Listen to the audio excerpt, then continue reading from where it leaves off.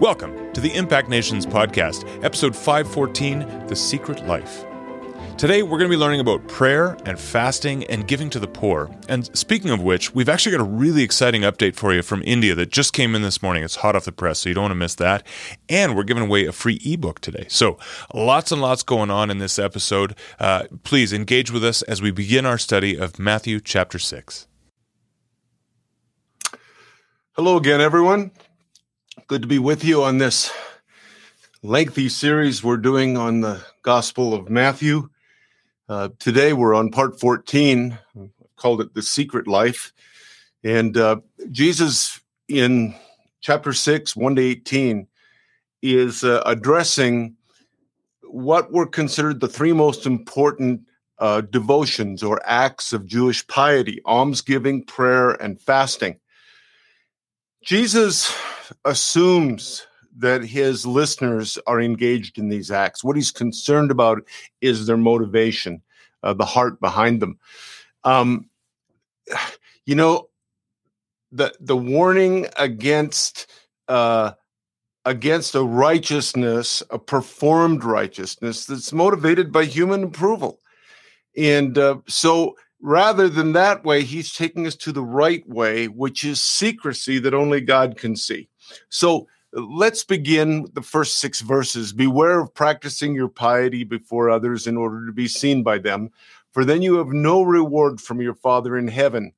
For whenever you give alms, do not sound a trumpet before you, as the hypocrites do in the synagogues and in the streets, so that you may be praised by others. Truly, I tell you, they have received their reward. But when you give alms, do not let your left hand know what your right hand is doing, so that your alms may be done in secret, and your Father who sees in secret will reward you. So the first thing he says to us is don't do anything for show. We've seen already through chapter 5 that Jesus is much more concerned with the heart than the actions. But there's an interesting thing here, because remember back in chapter 5, he said, let your light shine before men so that they may see your good works and glorify your Father in heaven. And we talked about that. This seems to contradict it. Keep in secret. Don't let your right hand know what your left's doing. But there's 2 essential differences in these passages. In chapter 5, Jesus is talking about the character and the lifestyle of disciples. Be open, be free, go for it. Here, he's addressing these specific religious duties, really is what they were for the Jews. This passage is about a deliberate search for public recognition, whereas chapter 5 summarizes the character of a true disciple. Those who live like that will inevitably be a city on a hill. Now, many years ago, I read a book and have reread it since by A.B. Bruce called The Training of the 12. It was written around, I think, the turn of the 20th century, maybe just before that. And it's a superb book on making disciples. But Bruce said this on this whole issue of being secret or letting your works glorify God. He said, show them when you're tempted to hide them, and hide them when you're tempted to show them. Isn't that helpful? One of the church fathers said this: everything done on account of God is given to God and received by God. But what is done to be seen by others is poured into the wind. It is better to do nothing than to act in order to be seen. So Jesus assumes that they're giving alms to the poor. He says when, not if, you give alms, because giving to the poor was an important part of Jewish social life. And he says, and when you do it, don't be like the hypocrites who sound a trumpet. Well, sounding the trumpet, he was just using a metaphor or hyperbole. There's no record of anyone ever actually doing that. But the word hypocrite, it shows up 4 times in the sermon. And what it originally meant was a play actor, but it also meant a critic who does not criticize himself. Isn't that interesting? So what Jesus is talking about here is self-deception. Play acting, an uncritical view of yourself while criticizing others is is just self-deceptive. In fact, the very end of the Sermon on the Mount, the end of chapter 7, he says that the man who doesn't do what Jesus said builds his house or his life upon the sand, and I've always written in the margin the sand of self-deception. So then he goes on to talk about prayer. Verse 5, whenever you pray, do not be like the hypocrites, there it is again, the play actors, for they love to stand and pray in the synagogues and at the best corners so that they may be seen by others. Truly, I tell you, they have received their reward. But whenever you pray, go into your room and shut the door and pray to your Father who is in the secret place, the language actually says there. And your Father who sees in secret will reward you. When you are praying, do not heap up empty phrases as the Gentiles do, for they think they will be heard because of their many words. Do not be like them, for your Father knows what you need before you ask him. Isn't that interesting? Isn't that interesting? And sometimes I've wondered, and people have asked me, well, if God already knows what we need, why do we even pray? Because he tells us to pray, to ask, to seek, to knock.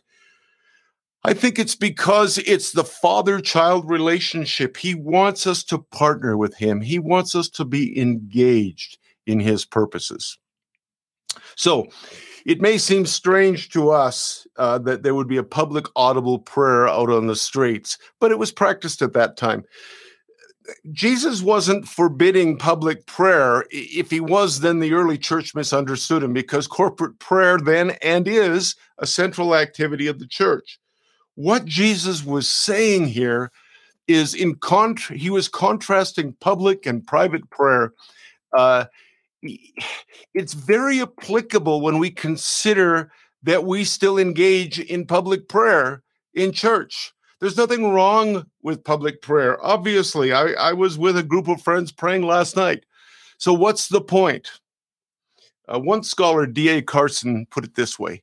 The person who prays more in public than in private reveals that he is less interested in God's approval than in human praise.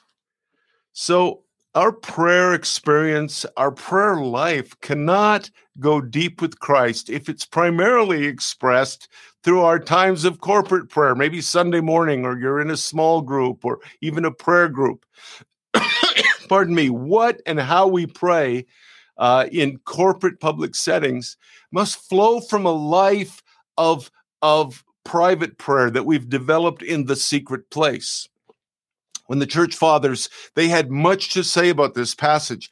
And you know what's interesting? As I read through the ancient fathers, they stressed the holiness of prayer. In prayer, they say we enter right into the holiness of God.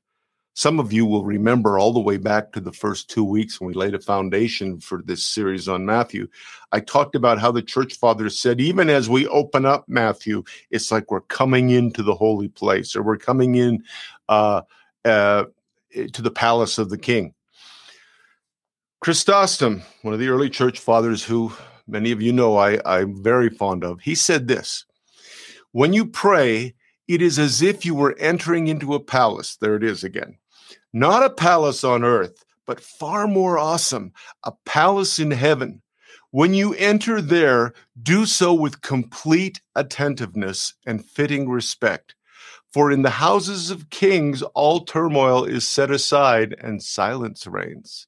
Here you are being joined by choirs of angels. You are in communion with archangels and singing with the seraphim, who sing with great awe their spiritual hymns and sacred songs to God. Now, let me just say something about this. Many years ago, probably in the 90s, I discovered, as many before me did, the power of the hymns in the book of Revelation. They're in many different chapters, 4, 5, 15, 19, and others. But 4 and 5 particularly are amazing because after Jesus has invited John up, he is seeing what's going on around the throne. So when we are praying, as Chrysostom said, and I would say the very same with worship, we're not initiating something. We're simply joining in with what is going on in heaven right now. Another one of the church fathers said this: do you want to know how precious prayer is? No act of outward justice is compared with incense. Only prayer is. Revelation 5:8. When he had taken the scroll, the 4 living creatures and the 24 elders fell before the Lamb, who of course is Christ, each holding a harp and golden bowls of incense, which are the prayers of the saints. So Jesus says, whenever you pray, go into your room and shut the door and pray to your Father who's in the secret place. Church fathers, contemplatives have given much guidance for 2,000 years for developing intimacy in prayer. This has been an area that I have come back to again and again and again for 40 years. And it's learning to develop this secret history with the triune God, Father, Son, and Holy Spirit. And guess what? It is a lifelong journey. There's no way around the value of consistently giving ourselves to secret room prayer. St. Augustine, another one of the church fathers, he saw something beyond the literal meaning. And without reviewing it again, you know that we've looked that Scripture needs to be read kind of in multi-layered, and we've talked about the literal meaning and the moral meaning and the spiritual or water to wine meaning. Here's an example. St. Augustine said, outside the inner chamber are all the things in time and space which knock on the door. Through our bodily senses, they clamor to interrupt our prayer. This is why you must shut the door. The senses of the body are resisted, that the spirit of prayer can be directed to the Father.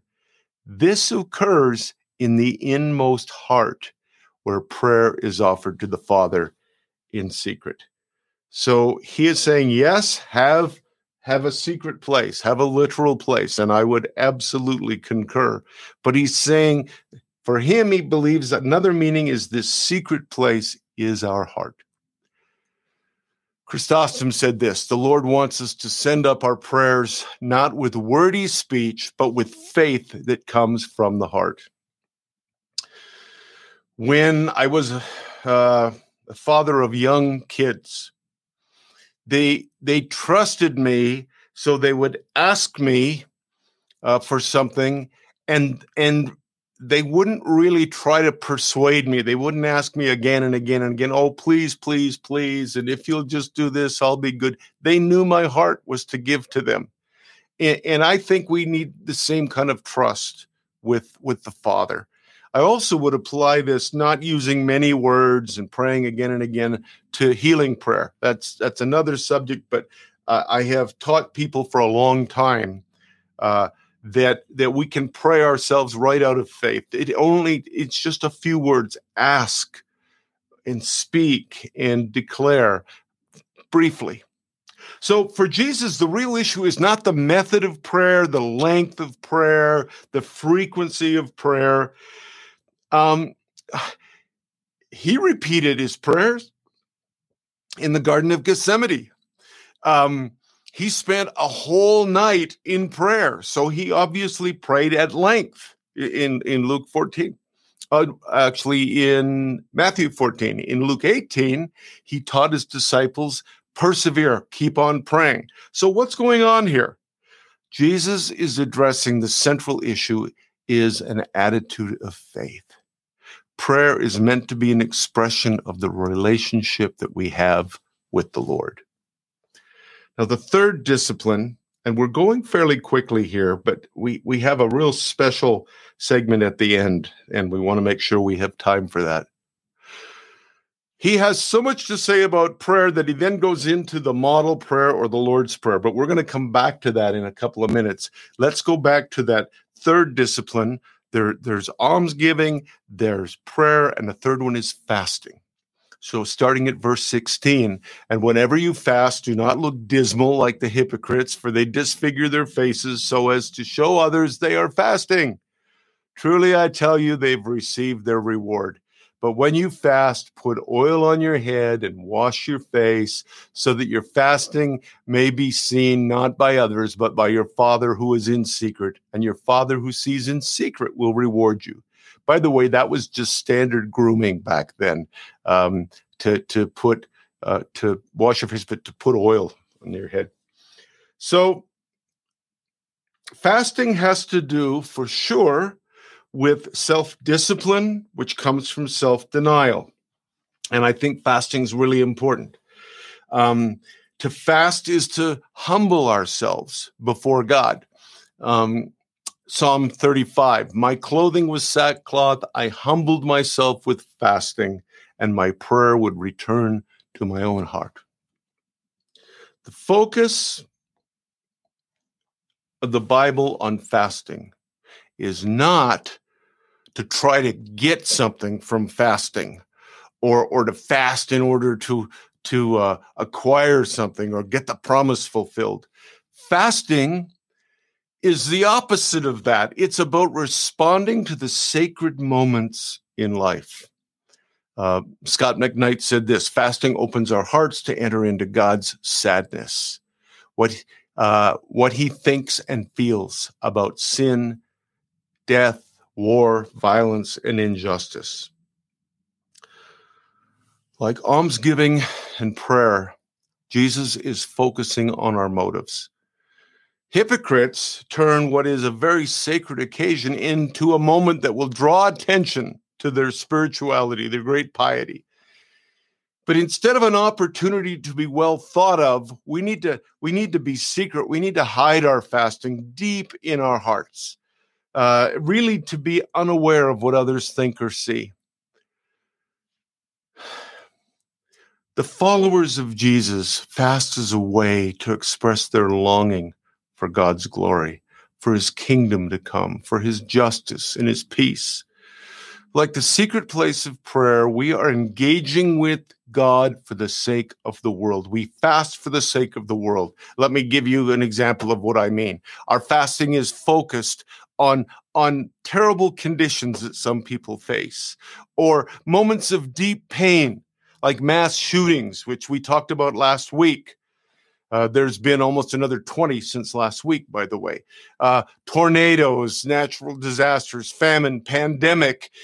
Fasting is an entering into pain, entering into what God feels, entering into what people feel. Another reason for fasting is really a very practical one, which is by going without a meal or meals, funds become available for feeding the poor. For 11 years, Impact Nations has had the Isaiah 58 Fund, where we've encouraged people fast one meal a week, and then take that $5 or $10 you would have spent on lunch and give it to feed the hungry. And as you know, we've been able to feed a lot of people, I think over 2.5 million meals now, because of people understanding this and entering into some self-denial and entering into some kind of identification with the hungry. So that's another reason. So I went through that quickly because I want to get to the Lord's Prayer. And even the Lord's Prayer, I'm going to teach as quickly as I can, just touching on some main points. But today, you can receive a free ebook that I wrote called When You Pray. And I think the details are on the screen, or if you're listening to the podcast, you can go impactnations.com/pray. And we'll give that to you as a gift today, because you'll be able to read an ebook that I don't know is 40, 45, 50 pages on going much deeper into the Lord's Prayer. But let's touch on some things for the next little while, and then we'll get into that special announcement. Prayer involves many, many facets: praying the scriptures, meditation, intercession, thanksgiving, contemplation, so much. For me, the primary foundation of my prayer life for a long time, again, maybe 40 years, I don't know, has been the Lord's Prayer.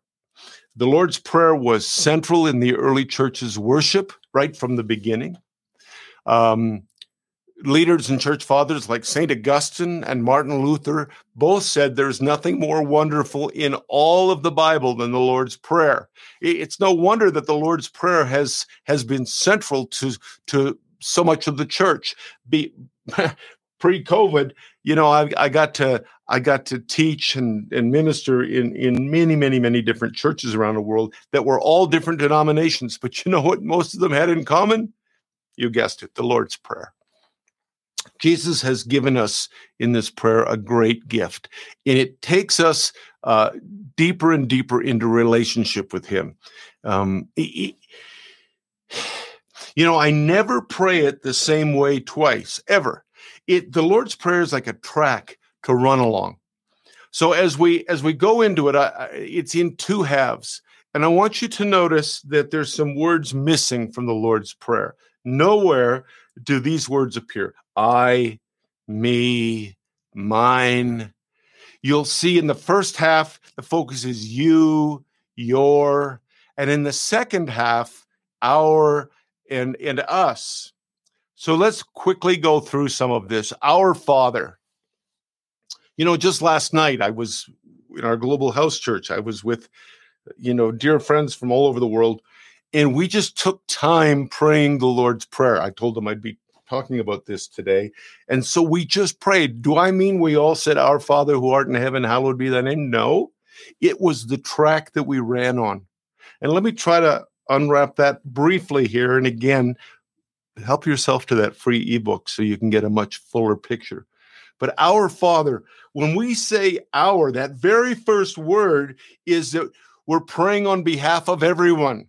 When I say Our Father, immediately this brings nobility to all people. I become aware that I am connected to people all over the world, not just to brothers and sisters in the Lord, but those who don't yet know him, because he is the Father of all. Remember in chapter 5, he told us that. And that word Father is perhaps his greatest gift to us, because the word Father reveals our true identity. I am a son. I belong to him.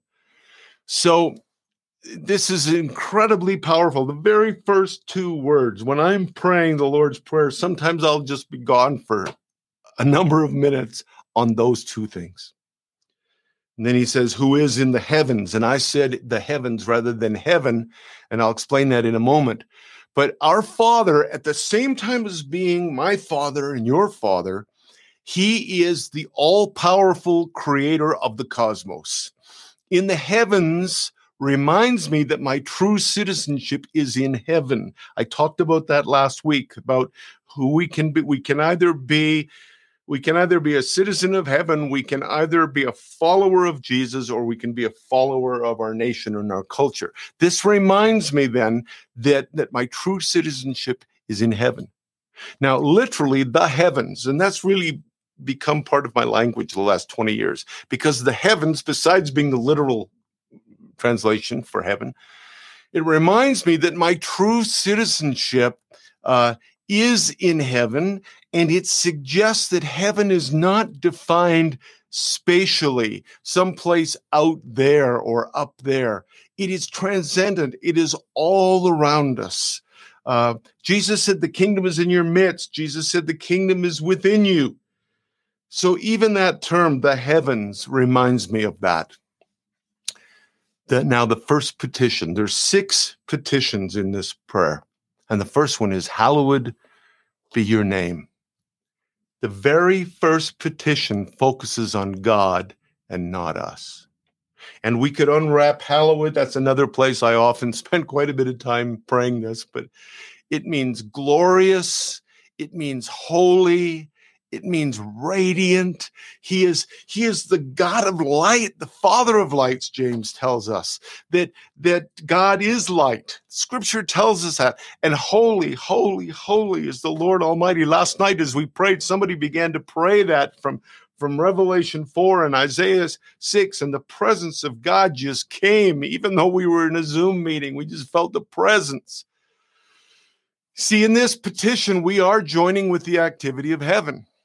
The great need of the world is to experientially know his glory, to know his radiance. We're asking for the revelation of who he is in his glory, in his holiness, to be revealed, to be released in the world. When we say that at the beginning of this prayer, hallowed be your name, glorious be your name, radiant be your name, it's like it's lifting us up. We're thinking greater thoughts, truer thoughts of who the triune God really is. Again, Chrysostom. It's funny, I don't have any idea how many church fathers I read last week and early this week preparing for this, but maybe a dozen, and yet Chrysostom again and again came up. He had some wonderful insights on the Lord's Prayer. Excuse me. So one more was this. He said, we ask nothing before the glory of God.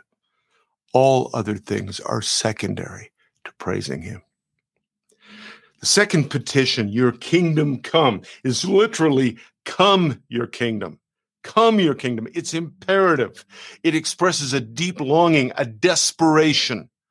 As I read it, I often find myself praying with Paul out of Romans 8, where he said that for we know that up to the present time, all of creation is groaning, like the pain of childbirth. But it is not just creation alone which groans. We who have the Spirit as the first fruit of God's gift also groan within us. There is a groaning, waiting for God to move and for the sons and daughters of God to be revealed. Now this, thy kingdom come, can be understood at several different levels. Let me very briefly go give you three. One, Christ comes to bring a new heaven and a new earth, where there will be no more suffering, no more sickness, no more pain, right? Revelation 21 and 22. So when we say that kingdom come, we're calling for God's future realm to come into the present. It's an intensely prophetic prayer. But secondly, we're asking for his kingdom to reside in our hearts. His righteousness, peace, and joy, Romans 14:17 says. Another church father, Origen, said this: it is clear that he who prays for the coming of the kingdom of God rightly prays that the kingdom of God may be established, bear fruit, and be perfected in him. What are we doing when we say thy kingdom come in terms of us? We're saying, Lord, conform us into the image of your Son, Romans 8:29. Change my heart. Mold me. Let your kingdom come inside me. Yes, like the first one, let it come and let heaven come to earth. But then there's also but come to me. And then there's this third level, this cosmic level to thy kingdom come.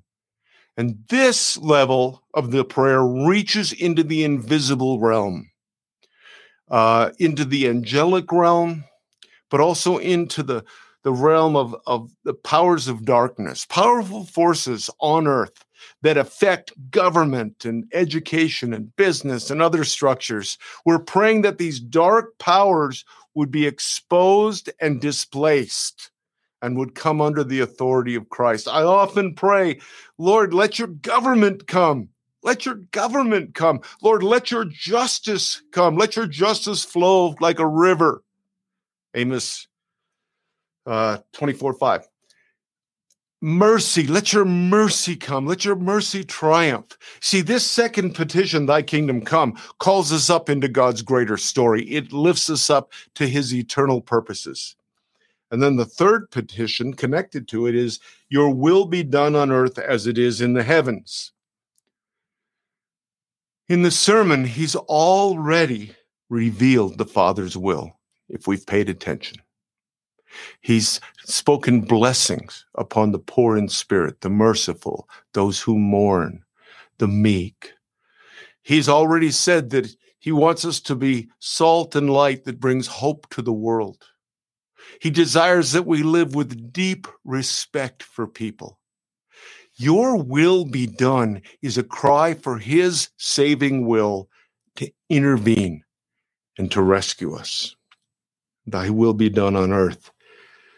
This on earth lifts my prayers beyond my personal concerns.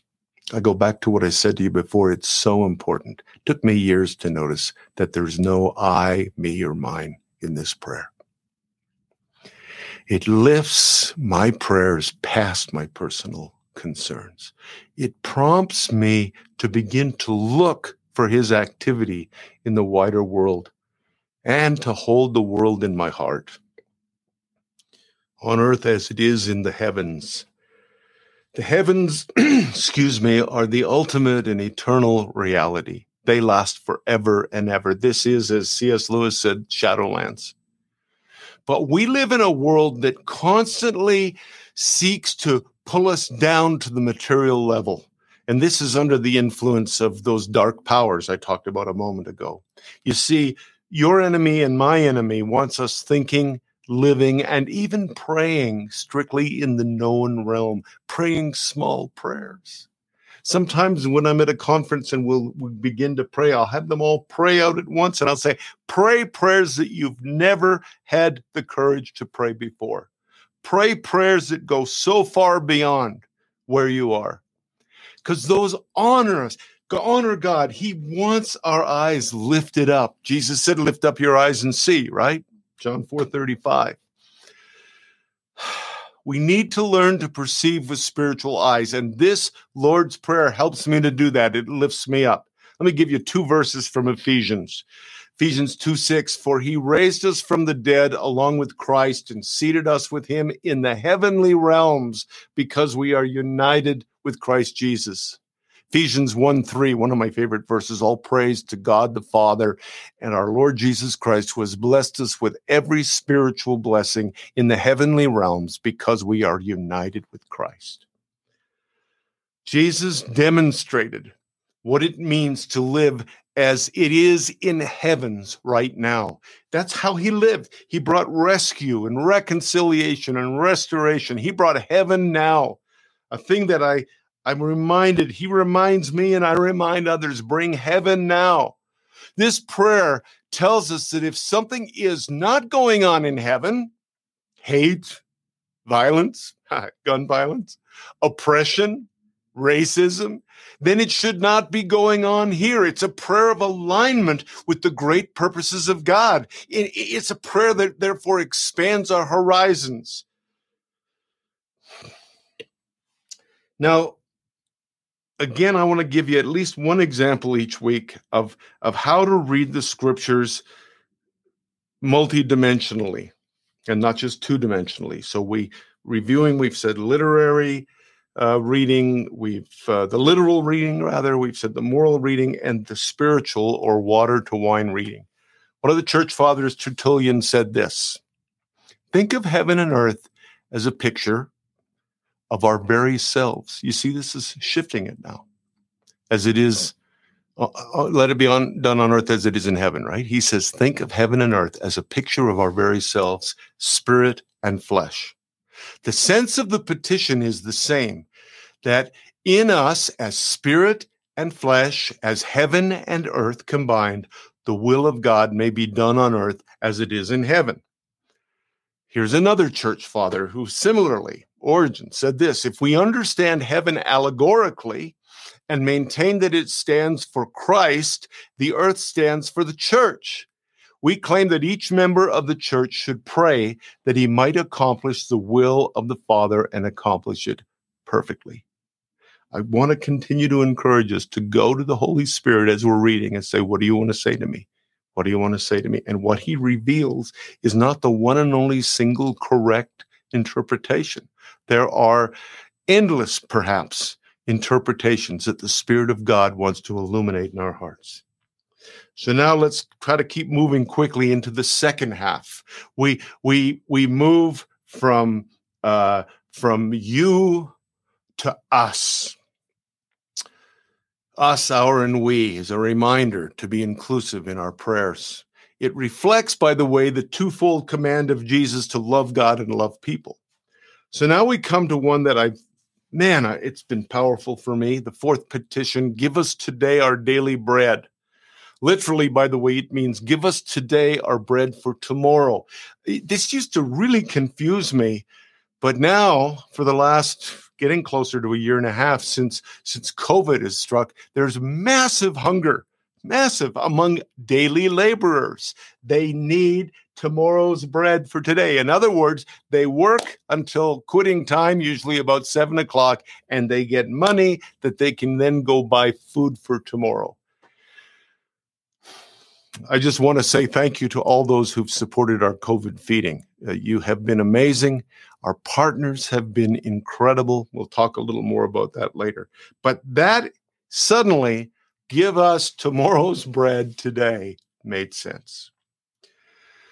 Now, for a long time, like you probably, I prayed this in the singular: Lord, give me this day what I need. Help me make my mortgage payment, my car payment. Help me with my finances, my personal needs, whatever they are. But again, it's us. Give us. This prayer connects me with the developing world, I think especially. If Jesus cared enough for 5,000 hungry people, I was just reading about that yesterday, and 4,000 I was reading about today. If he cared enough with 5,000 hungry people, wouldn't he want us to pray for the feeding of billions of hungry people?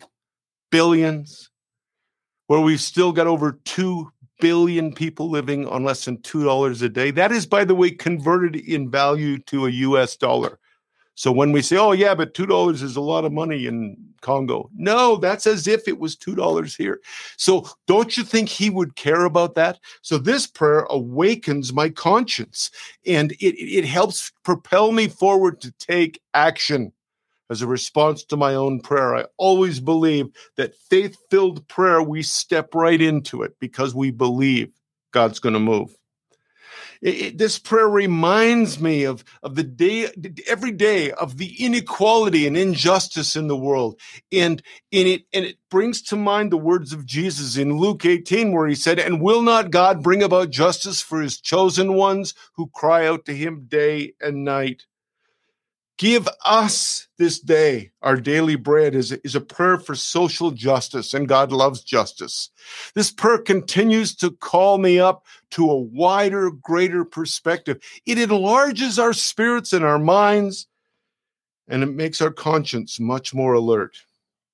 Now, once again, there's a spiritual reading to this, beyond the literal, though including it. Tertullian said, we understand the phrase in a spiritual way, for Christ is our bread, because Christ is our life and the bread of life. The bread is the word of the living God who comes down from heaven. St. Augustine said, daily bread means everything that is required to sustain this life. Full stop. But then he goes on. It may also be a reference to the sacrament of the body of Christ, which we receive every day, or to the spiritual nourishment about which the Lord said, labor for the food that does not perish. Last night, as we just were in a free prayer time, someone just focused, you are the bread of life, and it led us right into the Lord's Supper, which we take together. I want to encourage you, by the way, I'd say especially study John chapter 6, because 11 times in that one chapter, Jesus says, I am the true bread. I am the bread of life. Again, moving quickly, the fifth petition, forgive us our debts as we also have forgiven our debtors. In Jesus' day, the rabbis taught that sin was a debt. It was like a demerit in our account with God, that God was a scorekeeper, he was an accountant, and he had credits and debits. Jesus was now, with this prayer, teaching his listeners to approach the Father and ask him to remove the debt, to simply forgive it. For first century Jewish listeners, this was a whole new way of understanding their relationship with God, because we'll go back to the very first two words. He is a father, not a judge or lawgiver. But this prayer, forgive us our debts as we forgive our debtors, it encourages us to keep very short accounts with the Lord, to experience his cleansing and his freedom continuously. And again, we're back to forgive us, the plural, which takes me right into what's been called identificational repentance. If you want to read Daniel chapter 9, it's a classic example where Daniel is completely identifying with the sin of the Babylonians. He's not, and his own people in Babylon. He's not saying, oh, forgive them, he says, Lord, forgive us. He's saying, I'm so sorry. I find myself identifying more and more as I get older with the debts of the world, the sin, the trespass, the failings, the shortcomings. I find myself identifying more and more with these of the world and the church. I'm aware that I am not above any of these sins in my own life. So forgive us as we have forgiven our debtors. When we find ourselves truly from deep in our hearts to forgive others, it's like a wonderful indicator. It's evidence that God's forgiveness for us is truly at work in us. It's truly healing us and changing us. See, this fifth petition is really a prayer just for healthy relationships, for God to form a community of grace. It reminds us of our own weaknesses and sins and failings, but it calls us up to a place of living in forgiveness and grace with everyone we encounter. The last petition, and do not bring us into temptation, but deliver us from the evil one. I think a better translation would be, do not let us be led into the place of temptation. James says God can't tempt anyone. What we're really saying is, Lord, keep us from coming under temptation's influence. As we walk through times and situations and places of temptation, we're going to do that. But we pray that we will never come under the power of them. And by praying us, we pray, Lord, don't let the church come under the power of them. Don't let my loved ones come under the power of them. Do not let us be led. We're saying to the Lord, don't let us go to the place of temptation. Divert us, protect us, but deliver us from the evil one. The word for deliver is really, really strong. It means to snatch. It's because we have a very real enemy who's constantly trying to draw us away from the path, lower our vision, to begin to not understand or follow the Jesus way, to have our eyes fixed on the triune God, all of those things that he does. But this prayer tells us that it's not our effort. It's only the Lord's more powerful snatching or rescuing that can free us from destruction. When we're honest with our failures and sin, it leads us to a very honest place regarding our weakness and vulnerability. Jesus takes the evil one very seriously. By the way, deliver us from the evil one, most scholarship would say is more accurate than just deliver us from evil. And he takes it very seriously because look how he finishes this prayer. The last part, thine is the kingdom, the power, the glory, was added much later. So it really finishes, deliver us with the evil one.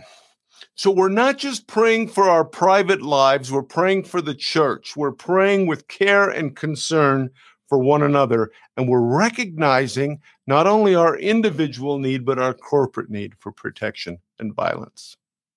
And so the Lord's Prayer ends, and then Jesus immediately goes into verse 14 and 15. For if you forgive people their wrongdoing, your heavenly Father will forgive you as well. But if you don't forgive people, your Father will not forgive your wrongdoing. So this takes us right back to the issue of forgiveness. But I want to say something quickly but clearly. This isn't spiteful. This isn't, well, if you won't forgive that person, God won't forgive you. It's much deeper truth than that. It's about the whole nature of the cosmos. I believe that the cosmos, all of creation, reflects the Creator. That makes sense. Therefore, the movement of the cosmos is always in the direction of love and mercy and compassion and forgiveness. When we choose not to forgive, it's not that God is spiteful toward us. It's that our decision moves us away from the direction of his mercy and forgiveness. It puts us in a place where his grace is not at work. The other thing is this: the triune God, Father, Son, and Holy Spirit, is community. That's the movement of his creation. And forgiveness and mercy are always at the heart of true community because they bring us closer to others.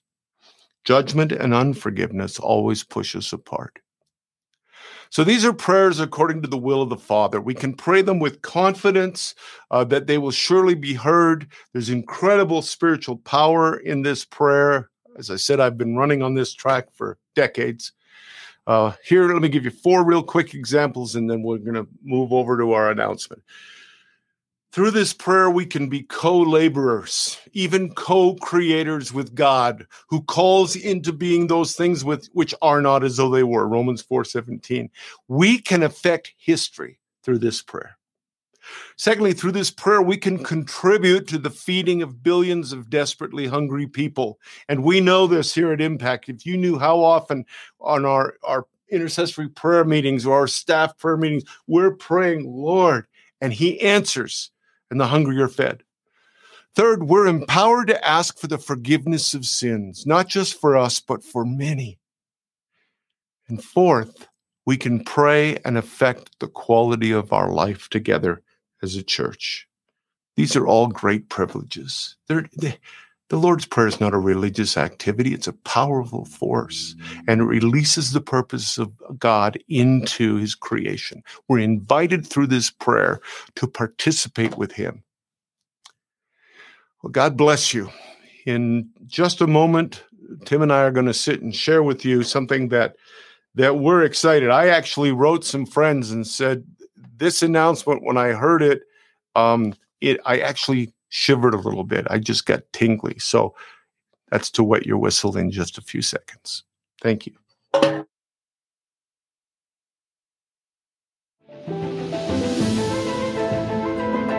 Now what? The gospel is meant to be lived. We now invite you to be a part of the discussion as we talk about how to apply this teaching. YouTube viewers can use the comment section below. You can also email your questions and comments to podcast@impactnations.com. Wow. You got through that chapter quick. You were excited to talk about what we learned this morning. I was. So we went 78 RPM. Well, that's a dated reference. That really is. I got it. We had 78s in my house. Really? Yeah, we really did. It's unbelievable. And hula hoops. And I'll stop there. Oh, my goodness. All right. Well, I actually do have a few questions for you on prayer in a few minutes here, but we wanted to spend a few minutes and just talk about what we learned this morning. You know, I say it all the time, we just have this incredible privilege here, especially right here in this office, to just see amazing men and women of God all over the world, those who respond to the call to give and empower others, and those who respond to the call to go into the front lines and do the work. A little bit of backstory. You've heard us talk about it here on the podcast. Members of the Impact Nations family know very well. A couple of weeks ago, we had a series of gatherings with our friend Randeep, and we just gave him an opportunity to share with the Impact Nations family what was happening in India. The COVID situation in India has been very, very, very bad. That's been seen in the news over and over again. And there was just what Randeep called a tsunami of COVID patients that really just overtook the government. They could not keep up despite their greatest efforts. And there was a massive shortage of oxygen was the biggest problem. Randeep called us about 3 weeks ago and said, please, will Impact Nations stand with us and do something? We've been invited by the government to help set up what they're calling a COVID relief center. And the biggest need, as I mentioned, is oxygen. People were not getting access to oxygen and were dying as a result. Yeah, we saw a video of people dying from it. Yeah. And so we did. I said, well, Randeep, I don't know. Well, let's just see what God does. I've said that to him a few times in our history, by the way. And a few other parts. Yeah. God always does amazing things. So we gathered on Zoom. I sat right here in this chair and facilitated time. We had between 3 different Zoom events, I think we had about 100 people or so come to hear, and not just hear from Randy, but pray over him and just speak words of encouragement in life. It was amazing. And if you're listening to this, there's a good chance you were there. And then we got to work getting the word out to the Impact Nations family of the need. And the Impact Nations the family started to respond.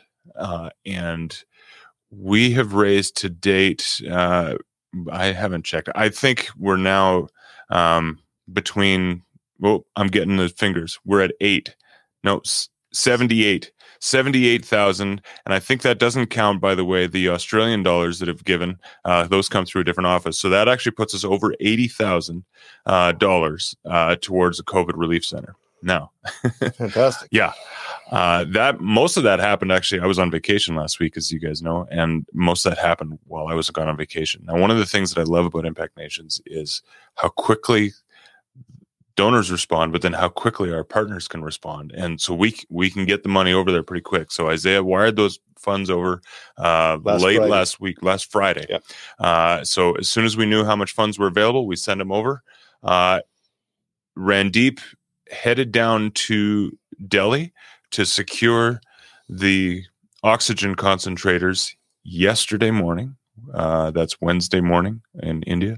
He drove down to Delhi. It was about a 3.5 hour drive, I think, isn't it? About 5.5, 6. It'd be 3.5 hour drive here, 5 or 6 there. It's funny what happens when you got 22 million and no highway system. Why exactly. would that slow things down? He was able to bring back all 20 oxygen concentrators that we had set a goal to get. He brought them back, and here's where it gets really wild. When he told the government, who had said they would provide a facility, remember Randeep said to us, it may be a sporting facility. He said we may even have to, provide our own church, which is sitting empty right now because of the lockdowns. So I don't know about you. I was envisioning a very rudimentary, 4 walls and a roof, and and maybe canvas. Yeah. And line up some beds in there, and just make it work. And then figuring out how to get them from there to the hospital and so forth. Yeah. When he told the government, "Hey, I'm coming back to town. I've got 20 oxygen concentrators, brand new out of the box," the response was, "Well, we have space for you in the hospital that we've not been able to use because we do not have the staff and we do not have the equipment. We don't have the oxygen, so we can't put people in those beds because we can't do it. But because you are bringing the oxygen concentrators, because you are supplying volunteer staff, we will give you this space." And it's a beautiful, huge room. There's more than 20 beds in there, I'm quite sure. And they went in there. They started unboxing concentrators right away. We've got pictures. Today, right? Isaiah, I'm not sure if you're showing pictures. I don't have our feed in front of us, but like today. So they were they're unboxing concentrators. There's pictures of them like trying to learn how to use these things, piece them all together while patients are coming in, taking space in the beds, and then just getting cared for immediately, getting oxygen. We received a video. We can't show it here because we're still working on the audio and stuff, but we received video, Randeep speaking with one of the doctors who said, when we asked for your help, we had no idea. We thought you were going to show up with a few used oxygen concentrators that might or might not work. We had no idea that you would walk in the door with 20 brand new oxygen concentrators in the box. You would unbox them before us and put them to use immediately. He says, we're seeing patients, my wife would be horrified because I'm about to try and talk like a medical person and I don't know what I'm talking about. But he said something like, we're seeing oxygen levels. People are coming in at around 85%. And by the way, one of the other things you guys provided was the oximeters, those little clamp on your finger, and they measure your blood oxygen level. So we're seeing blood oxygen levels go, when they come in, they're at 85%, and they are very, very quickly already rising to 98%. 98? Yeah, it's having a massive impact already. And I'm just always amazed. I can't believe how quickly things can happen. Are they seeing pictures, Isaiah? They are. They are beautiful. Yeah, it is incredible, isn't it? It is. Man, so I don't know if you're watching this, listening to this later. Like, thank you so much for tell them what they're going to do tomorrow morning, starting tomorrow morning. Outside. Oh yeah. So tomorrow morning, poor Randeep, he was exhausted. We were talking to him. He'd just driven all the way back from Delhi. I didn't hear one complete sentence. No, Did you? He was out of it. Oh boy. And he said, okay, well, I'm going to go home and get some rest. He says, but tomorrow we're going to set up our feeding center right outside of this hospital building. I think one of the photos we just showed is them lining up all the boxes of concentrators just outside the building. So that's where they're going to set up their feeding center. They will be able to not only feed these patients, but their families, folks who, again, the fear, where's the next meal going to come from? I mean, they're wondering how they're going to pay for this care at the hospital. Never mind, where's the next meal coming from? They're going to be able to feed these families throughout the day, care for them, get their blood oxygen levels up to where they need to be. And by the way, the cool thing is, by being in the hospital, now there's doctors right down the hall who can come and check. And if there is a patient that is their situation is getting worse, doctors can come immediately and provide care. But also, as beds open up right down the hall of the hospital, these guys can move there. This is going to save cost and time. Because a big part of our thing was working out the transport from wherever we were going to be. Absolutely. We were going to have to transport people via taxi or van, whatever, across town. And now it's literally just down the hall. It's the incredible favor. Huh? It's incredible. We're going to talk about prayer in a second. One of my favorite things to pray is Ephesians 3:20, where he is able to do so much more than we could ever ask or think of.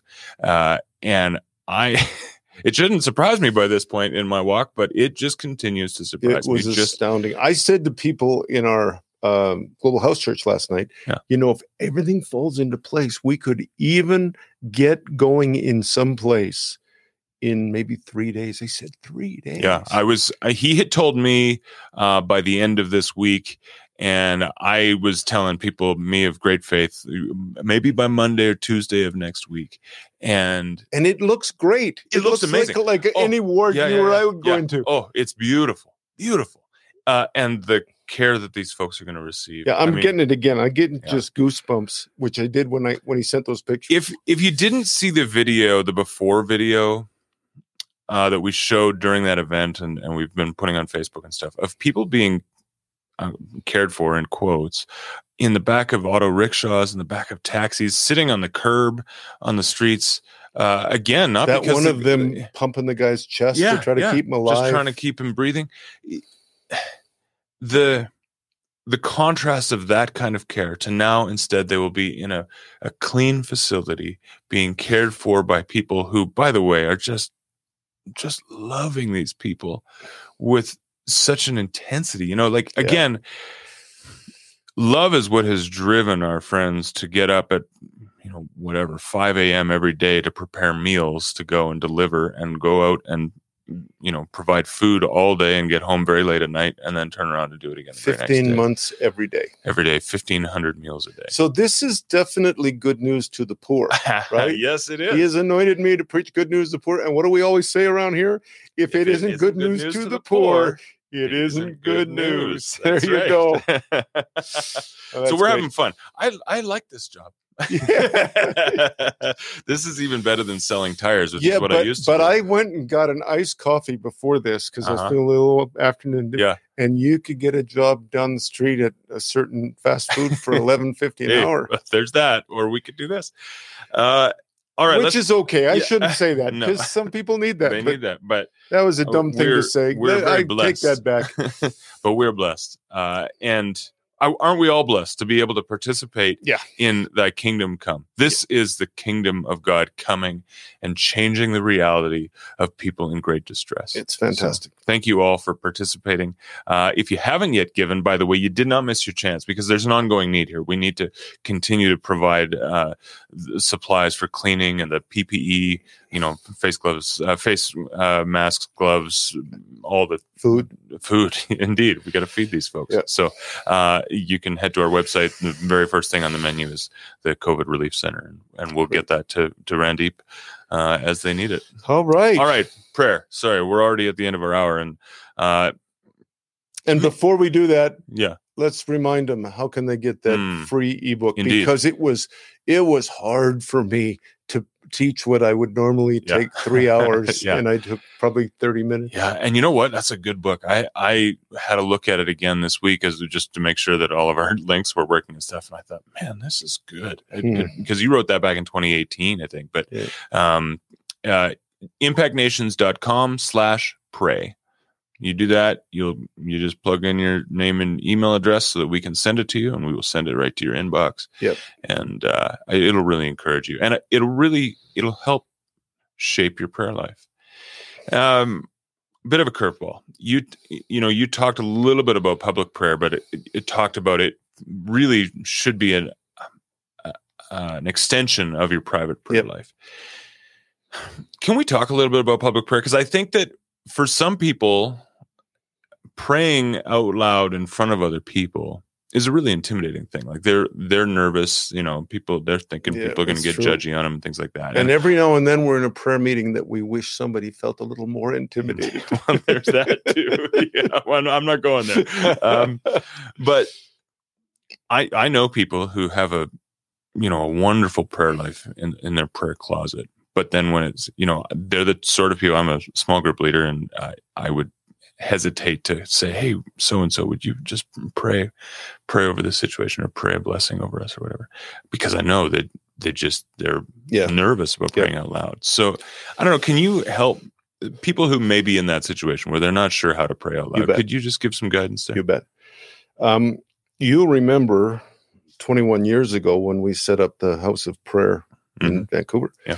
One of the things we taught people is pray short. Yeah. Like really short. Mm-hmm. And so my first encouragement to people is just pray a phrase. Just pray 10 seconds, 15 seconds. It doesn't need to be eloquent, right? That's one of the things I was trying to say today. Yeah. It's just from the heart and with faith. So start with just short and simple. And if that's hard, just pray a verse. Yeah. Just pray a verse. Mm-hmm. All right. Now, how can we as leaders who lead communities of faith encourage others as they're learning to pray out loud? How can we encourage them to pray out loud? You got any tips for us? Yeah, I guess so. Our Global House Church has grown so much in the last year. Just so much. There's just so much prayer. I just basically just stay quiet a lot of the time. Yeah. But it was bit by bit. It's because one of the things is after people pray, especially if it's somebody who was quiet, I will tend to say, wow, I'm going to say Fred, because we don't have a Fred. I'm going to say, Fred, that really encouraged me. Thank you. Anybody else? Yeah, Fred. Yeah. Oh, that's the second part. Anybody else, like calling others into that same encouragement, not just so that you're not the lone voice, but others are agreeing with you. Yeah. So I think that's a really big part. We grow. Jesus needed praise when he started his ministry, right? You're my beloved son in whom I am well pleased. And we grow so much under praise. Yeah. We're meant to. Yeah. So I that's one of the ways. Again, I encourage us, hey, let's all just pray short, but let's just pray from the heart. Last night we did this with the Lord's Prayer, and I thought we were going to go 10 minutes, and it was, 40 minutes, and we could have kept going. Yeah. But it's because nobody prayed for 2 minutes. It was just doom, doom, doom, short. Yeah. So that's one of the things that I would do. And truthfully, in the past, every now and then I've had to say to someone, I love your heart, but I want you to pray shorter so that others can enter in. And that's a really good way of phrasing that, is to make room for others. Yeah. Yeah. That's good. All right. Maybe one other quick question on prayer. The Lord's Prayer starts with Our Father. We worship a triune God. We pray to a triune God. Yes. Who should we be addressing? Is it always should we, and when we pray, who do you pray to? Do you pray to your Father in heaven all the time? Do you pray to your Lord Jesus? No. Do you pray to the Holy Spirit? I pray. Sometimes I'll just pray in phrase, Father, Son, Holy Spirit. Sometimes I'll pray to Jesus. I pray to Jesus a lot. I pray to the Father. I pray to the Holy Spirit. I'm learning to be sensitive to my spirit, what's rising up, and then I will respond to that. And I happen to know, I actually was in a discussion with some friends just this morning, because our sermon series right now is on the Holy Spirit, and so this came up this morning of, can we pray to the Holy Spirit? That's new to me, and I'm aware that some people actually get hung up on this sort of a thing. I got to pray right. Or I'm going to either offend God or, make a fool of myself in front of others or whatever. There's this doctrine rigidity there at times that's assumed. And I just, I reminded my friends this morning, like, aren't you glad we worship a God who just loves to be with us? And it's true. Anytime we call on him by any of his names, he will draw near. It's interesting because most scholarship of the ancients would say that it was later, when his Aramaic prayers were translated into Greek, that Abba, Daddy, Papa became Father. That really what he said almost all the way to the end of his life was Papa. So, when he was saying our Father, he was making a massive statement. I alluded to it today. He's not a judge or a scorekeeper, but he was opening up that relationship. He certainly wasn't saying you can only pray to Papa. Well, selfishly, I would like to end our time here because we actually turn off the air conditioning to do this show, because we don't want the air con is right above the microphone above you there, and it gets noisy. But it's summertime in New Mexico. It's 100 degrees out there. Yeah, and which is soon cooler. It'll be 100 degrees. Yesterday it was 104, so Indeed. we're in a cold snap today. Indeed, yeah. Can I just say that I want to encourage people in their prayer life that it really isn't a duty. It isn't, this is what I'm supposed to do. My quiet time, I better have it. We are being invited into an incredible relationship. Yeah. And it is very infinitely multifaceted that I'm going to just take a minute or two and let you fry.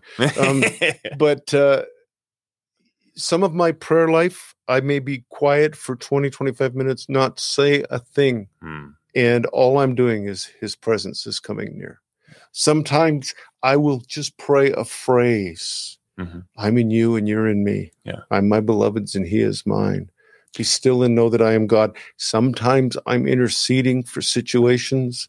That it's a journey. There's no right way. Yeah. All right. One more question.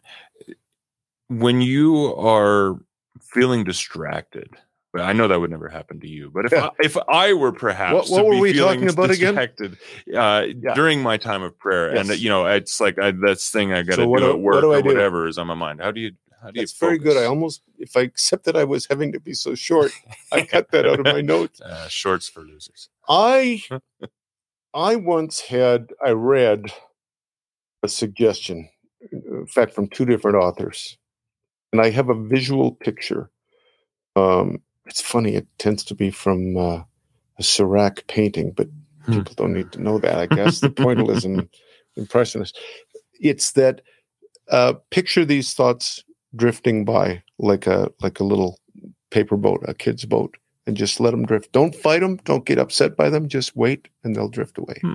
And that's how I do it. Yeah. But I also, before I go into prayer, I get pretty quiet. Yeah. And sometimes, I told you, that's maybe 25 minutes or longer.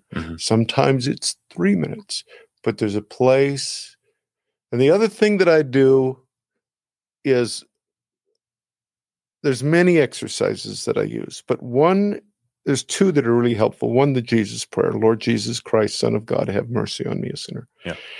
The second one is Psalm 46:10. And I just am quiet, and then I will pray, be still and know that I am God. And I'll just let that settle. And then I'll say, be still and know that I am. Be still and know. Be still. Be. And that's one of my most common entryways into his presence. That's good. That's a good place for us to leave today. My friends, thank you so much for being a part of this Impact Nations family. Thanks for joining us. If you do join us live, thank you so much. We are here every Thursday at 3 p.m. Mountain Daylight Time. At the day's hottest point. And we would love for you to join us at youtube.com/impactnations. If you hit subscribe and then hit the little bell that comes up after that on YouTube, you'll actually get a notification on your device telling you each time we go live. And we do go live for other reasons too. Actually, we were just live this morning. That was amazing. With my friend Heather and her whole team there. Doing like a mini journey of compassion for their city. So yeah, check that out too. And they can also share, right, on YouTube? Yes, hit share, tell your friends, tell them to come along, join us. If you are listening on the audio podcast, thank you so much. Send us an email, podcast@impactnations.com. We'd love to hear from you. And in the meantime, have a great week.